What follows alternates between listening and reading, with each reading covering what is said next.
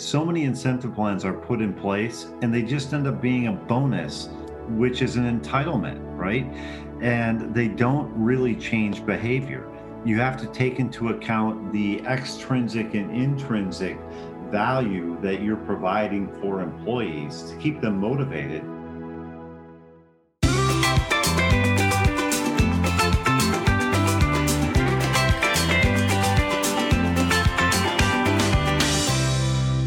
Welcome to Tractionville, the podcast for companies running on EOS. I'm your host, Chris White, along with Benj Miller. And we are so excited. Today, we have Alex Freitag and Tom Bauer, two certified EOS implementers and authors, and they've come out with their latest book called Profit Works, and we're going to dive into that today. So Tom and Alex, welcome to Tractionville. Thank you. Thank you. Thanks, Chris and Benj. I think Tom may have dropped a hint of this book when you were on our podcast early in our life cycle, that you had this book coming out. And I've been looking forward to it ever since, because I think it's the least sexy topic, but it's such a pain point for so many people. And it's around the idea of profit sharing, comp plans, how to think about it and how to do it. And it's like, I don't know of any other resources that have actually gotten practical around the subject. So give us a little bit of the context of like why you guys, why now, why this book, how this became a thing for you guys. Well, I think that, a lot of this came from one of our clarity trips, and Alex and I take a week or two and go hiking every year and just talk about our business. And, one of the things that we found in common was that our clients are struggling with this. They want, and our business owners want to pay their people more when those people add more value. They're just struggling with, how do you do that? And so, that's how we came up with this. And so there's really a couple key components of the book. The first is, what is your mindset as an owner? Right. And you have to believe that an incentive plan should be self-funded, that it should change behavior, right? So many incentive plans are put in place and they just end up being a bonus, which is an entitlement, right? And they don't really change behavior. You have to take into account the extrinsic and intrinsic value that you're providing for employees to keep them motivated. You have to understand how raises and COLA work and have a philosophy around that. And you have to be open to sharing information with your employees, because if you don't, there's no point to having an incentive plan.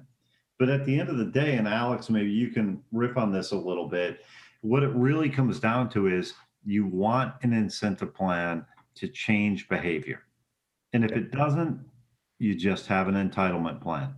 And when you say behavior, Tom, you're referring to that entitlement behavior that can build up in the ranks of employees?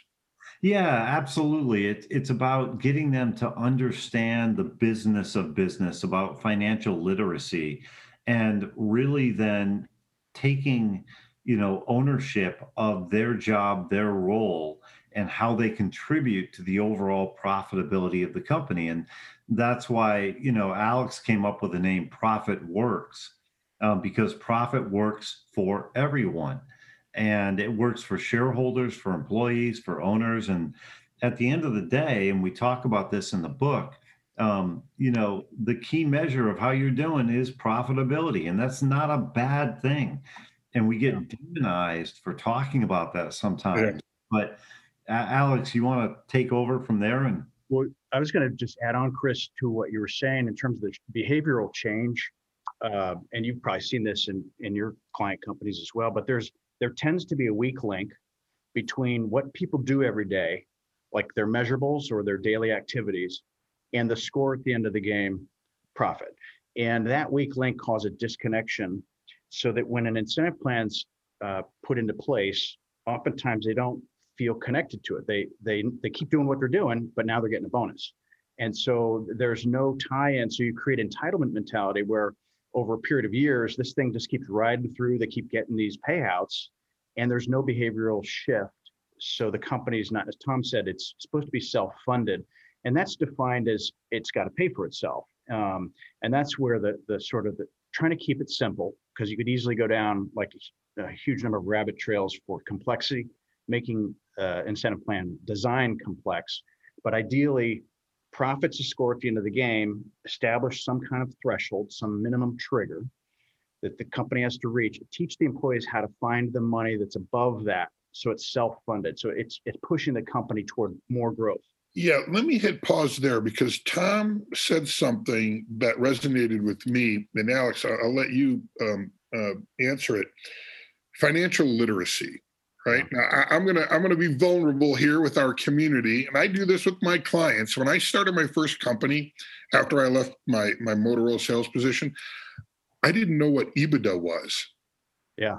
And it came up in a conversation. I called my accountant. I'm like, I need a crash course in finance 101. What's EBITDA? I don't even know if I'm saying it right. I said to her, and she laughed. And Yeah. so anyway, when you talk about ProfitWorks and financial literacy, how are you going down into the rank and file of the company and teaching them financial literacy?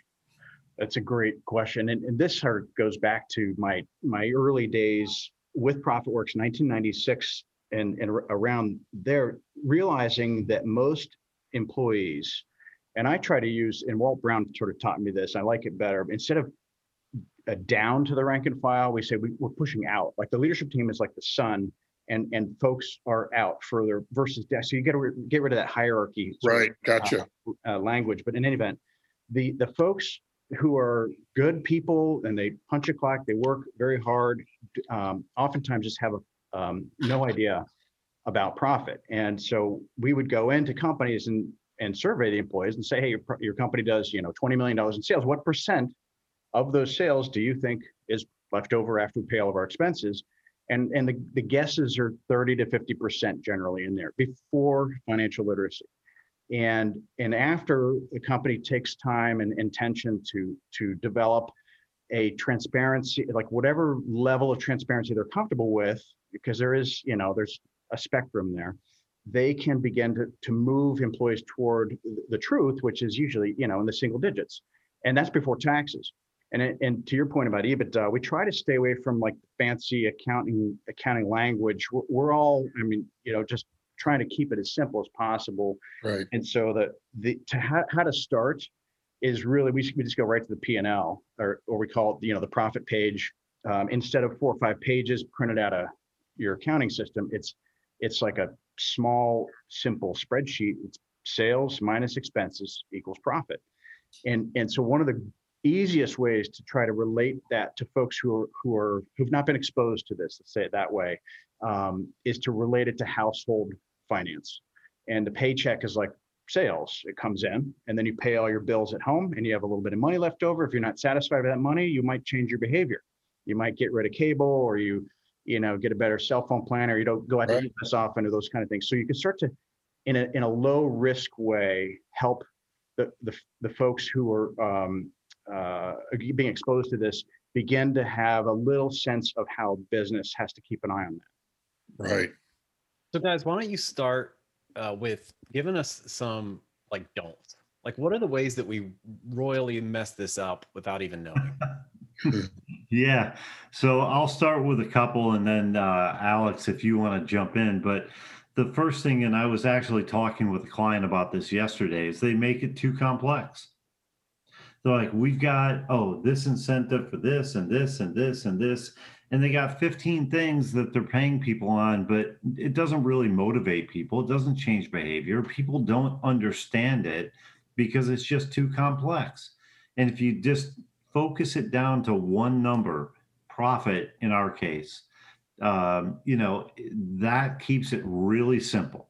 And at the end of the game, that's what you want to measure. The second way people screw things up is it's discretionary, right? It's kind of random. Hey, Benj, you did a great job this year. I'm going to give you an extra $1,000. Right? Okay. Hey, congratulations. You're happy about it. And that happiness lasts for about a week. The third big mistake that people make is it creates silos. and you end up pitting one division against another division or another group against another group. And so those are some common mistakes people make. And we try to avoid that by keeping it simple, by making sure everybody understands the plan. So it's not discretionary. They know what they need to do to make more money. And it doesn't pit one group against another. Yeah. Alex, hold your thought. Hold your thought for a second, because I want you to answer that same question. But Sure. Tom, on that note, if we're paying everybody based on profit, the number one objection that comes to my mind is, well, some people actually contribute to that more than others, whether it's on the revenue side or an ability to affect the cost of goods sold, your expenses, whatever. How do you overcome that objective, or how do you make that logical so that it does incentivize people that don't feel like they can contribute? Alex, you want to take that one? But sure. And you're talking, Benj, about somebody who contributes more than another person. Is that? Yeah, like if Good I'm question. if I'm running the front desk reception, I don't feel like I can make it a great place to work. I can make our customers feel welcome, but how do I actually contribute to profit?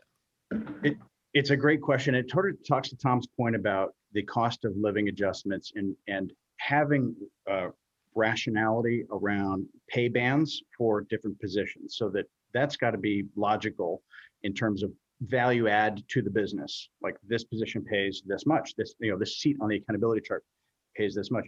And from the standpoint of like the front desk versus somebody in the back office or somebody out in the warehouse, those kind of things, what we encourage is a lot of what we teach in EOS, which is measurability, right? And so scorecards, regular meeting discipline, where people are keeping score of their various measurables, and then the conversation and the communication. This really comes intentionally from leadership, has to purposefully tie those daily measurables, those activity-based measurables that we have on these various scorecards and various L10s, to the company's like game card, or scorecard that has profit on there. And really, it's a teaching process to continue to link the activities to that, because everybody affects the P&L in different ways. Obviously, like you said, the cost of goods sold, or purchasing, negotiations, or efficiencies, or doing it right the first time, rework, shipping the product correctly, pick, pack, and all that stuff is so critical.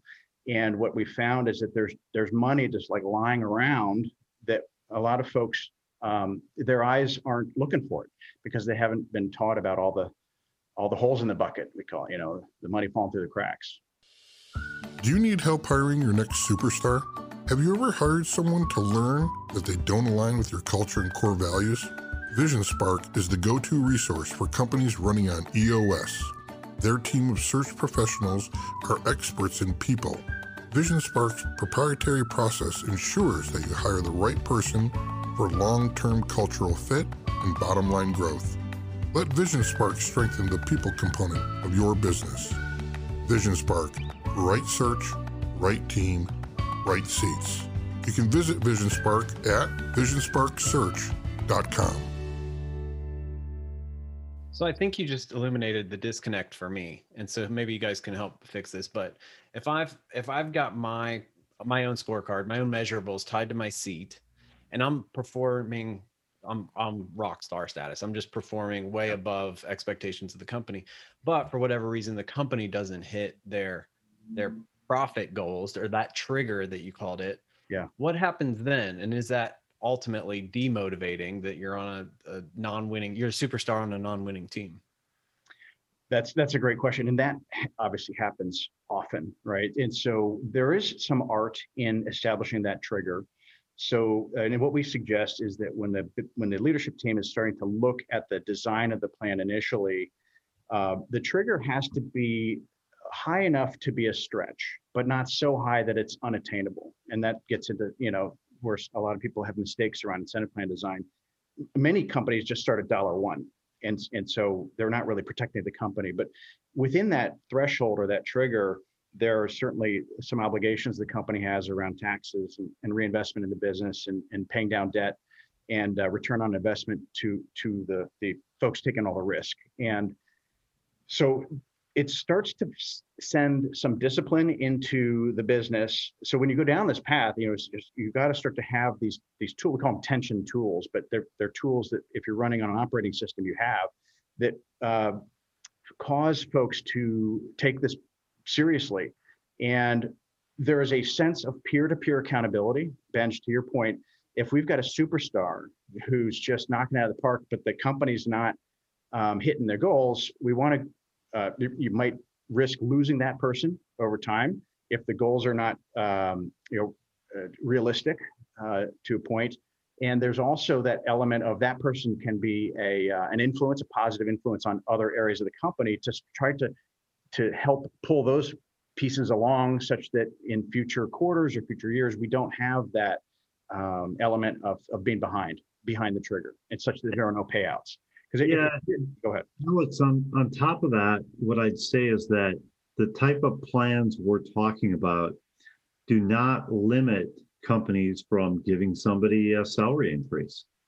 I mean, that's completely different. And hey, look, if you have a superstar and they're adding more value, and our philosophy is that if you want to make more money, add more value, and then we pay you more. And a lot of times that disparity gets sorted out in how you pay out the incentive plan. Most of the time we pay out a percent of wages, meaning that somebody making 100,000 is going to get twice as much in the incentive plan as somebody making 50, because their salary represents their relative value, assuming you have salaries correct, but it represents their relative value to the overall profitability of the company. And it represents their responsibility. They have more responsibility. So, we can adjust to that a couple of different ways. When you have a superstar, great, give them a salary increase. But then the payout structure also comes into play as to, does everybody get the same thing, or does everybody get something based on their relative wage? Yeah, that's good. I think that's a key missing piece that, sometimes it's we try and come up with the percentage, but tying it directly to their salary and what that looks like is helpful. Do you ever find that depending on the stage of a company, right? Companies could be burning cash because they're in growth mode. How does that affect? How do we process that into the equation? We talk about that in the book, is that you should never borrow money to pay an incentive, right? I mean, cash flow has to be there. That's kind of the gatekeeper.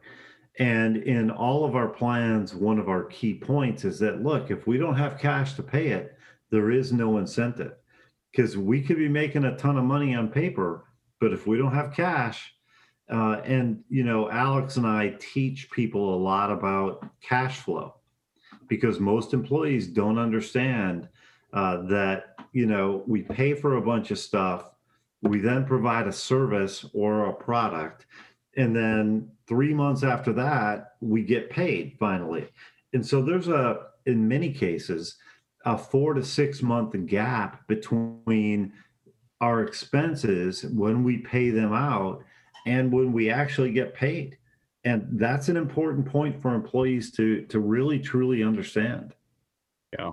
And it does help perhaps surface an issue that companies need to have on their scorecard around AR, or AR over 60, or the clients that are really dragging that number really high, and start to address those issues, IDS them, and get the sales team involved. Certainly those kind of things. We try to teach it simply that the difference between profit and cash is timing. And we can manage that timing to our benefit, and then engage the workforce in talking about how we can better manage that timing. Because they've got so many ideas. Like, they start to put on that owner hat a little bit, start to see with different eyes in the business. Take us in the book a little bit more. Do you have some tools inside the book that we can use? Absolutely. The first one that comes to mind, and this gets into Tom's point about intrinsic and extrinsic. So a lot of times you think incentive plan, like Ben said at the beginning, it's like, this is not sexy stuff. Ooh boy, P&L. And but to the degree, and Jack Stack, Great Game of Business, way back when, sort of the thought leader on this whole thing of open book management.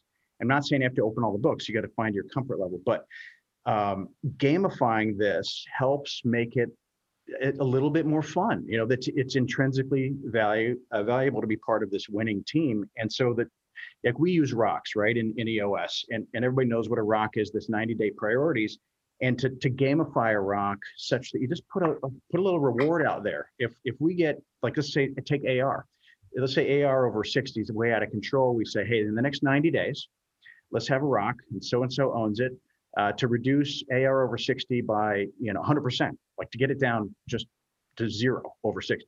And if we do that, we'll have a big party, socially distanced party with masks, and and so you have this, and maybe you put up a big poster, and it's like a thermometer or whatever, and those kind of, yes, exactly, thank you, and it becomes this fun kind of challenge rock. And so that's one of the tools, and we call them tension tools. And if you recall, I'll just refer to one of the models in the book that we kind of believe in. It's called Yerkes-Dodson law. But the idea is that, and this was what, 1908, Tom? Yeah, 1908. Yeah. So if you picture an X and Y axis, the vertical one's the Y axis, and that's performance, and the X axis is pressure or tension. And it's a bell curve. And so the idea is, if there's no pressure, there's lower performance. And if there's too much pressure, there's no performance, because people are afraid of, getting fired. Sure. So there's an art and a leadership art just trying to stay in the middle. So Challenge Rock helps kind of support that. It's financially focused. So there's business literacy that you have to require there. Why is it a benefit to us to reduce AR over 60? Those kind of things, or rework or something. You can figure out what the measurable is that you're focused on. But anyway, that's one of the tension tools that's been very very valuable. It fits most cultures that can really make it fun. There are some cultures that just fun's not part of it, and we just say, don't push fun. I would love for you guys to, as we start to wrap up here, give me anybody that's out there that's on the fence.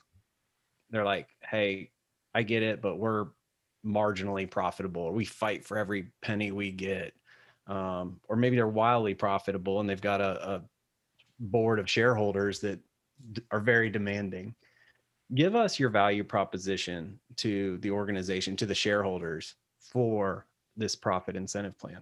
Well, Benj, I think the first thing that comes to mind for me is, as a business owner, we've seen what entitlement mentality looks like in action in our past. I mean, you've seen it. And related to financial improvement and growth, just the cultural side of this, to try to help people become more independent.